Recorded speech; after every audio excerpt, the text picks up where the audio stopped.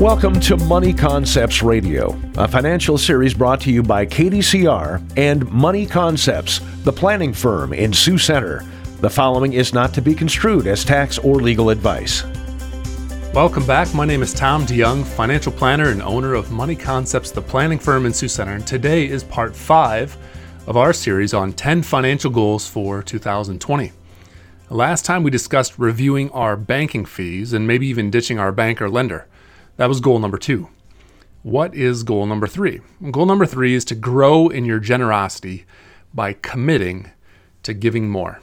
Now, we set all kinds of other goals of what to do with our time and money. Why not set a giving goal? Look at what you've given in 2019. Can that be increased in 2020, and by how much?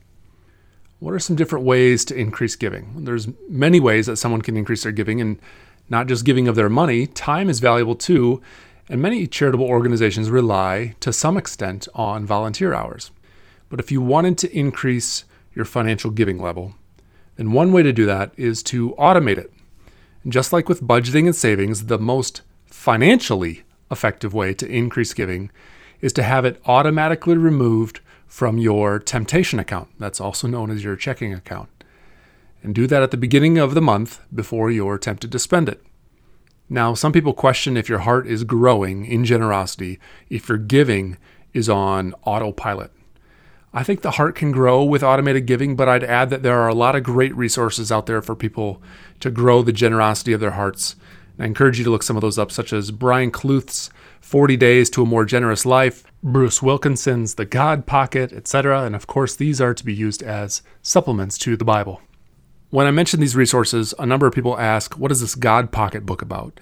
And this isn't a new idea, but Dr. Wilkinson has given it the term, the God Pocket, where you carry around extra cash that is designed to be given away.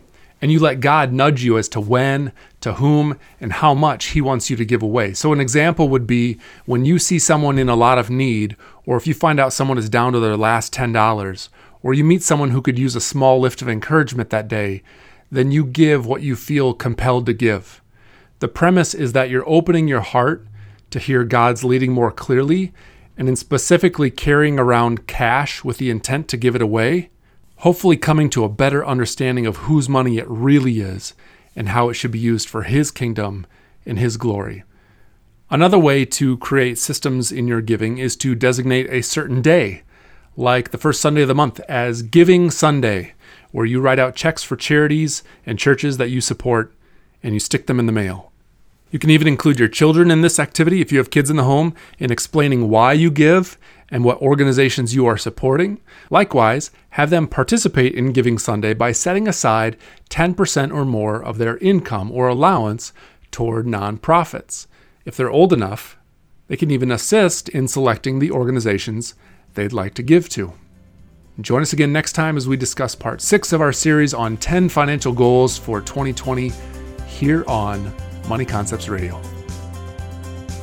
This has been Money Concepts Radio, a financial series brought to you by KDCR and Money Concepts, the planning firm in Sioux Center. You can reach Money Concepts at 712-722-0278 or find us online at www.theplanningfirm.com. All securities through Money Concepts Capital Corp., member FINRA, SIPC.